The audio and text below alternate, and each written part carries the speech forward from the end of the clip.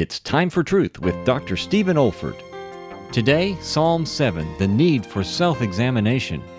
O Lord my God, if I have done this, if there be iniquity in my hands, lay my honor in the dust. Selah, pause a moment and consider that.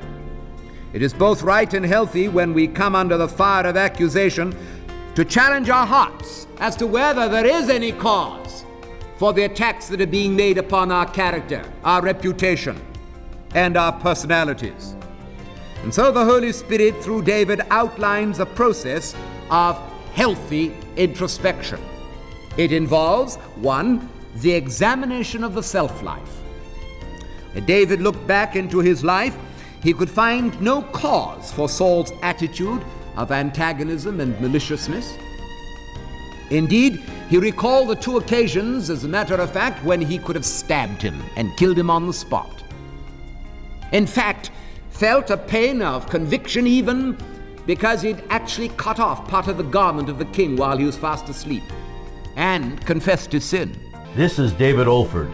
You have been listening to a message from God's Word delivered by my late father, Dr. Stephen F. Olford, who went to be with the Lord in the year 2004.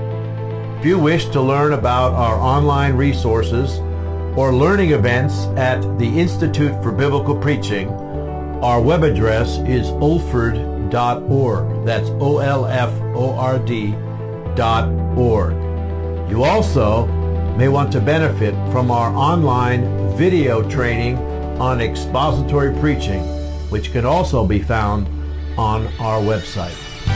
Thank you so much for listening.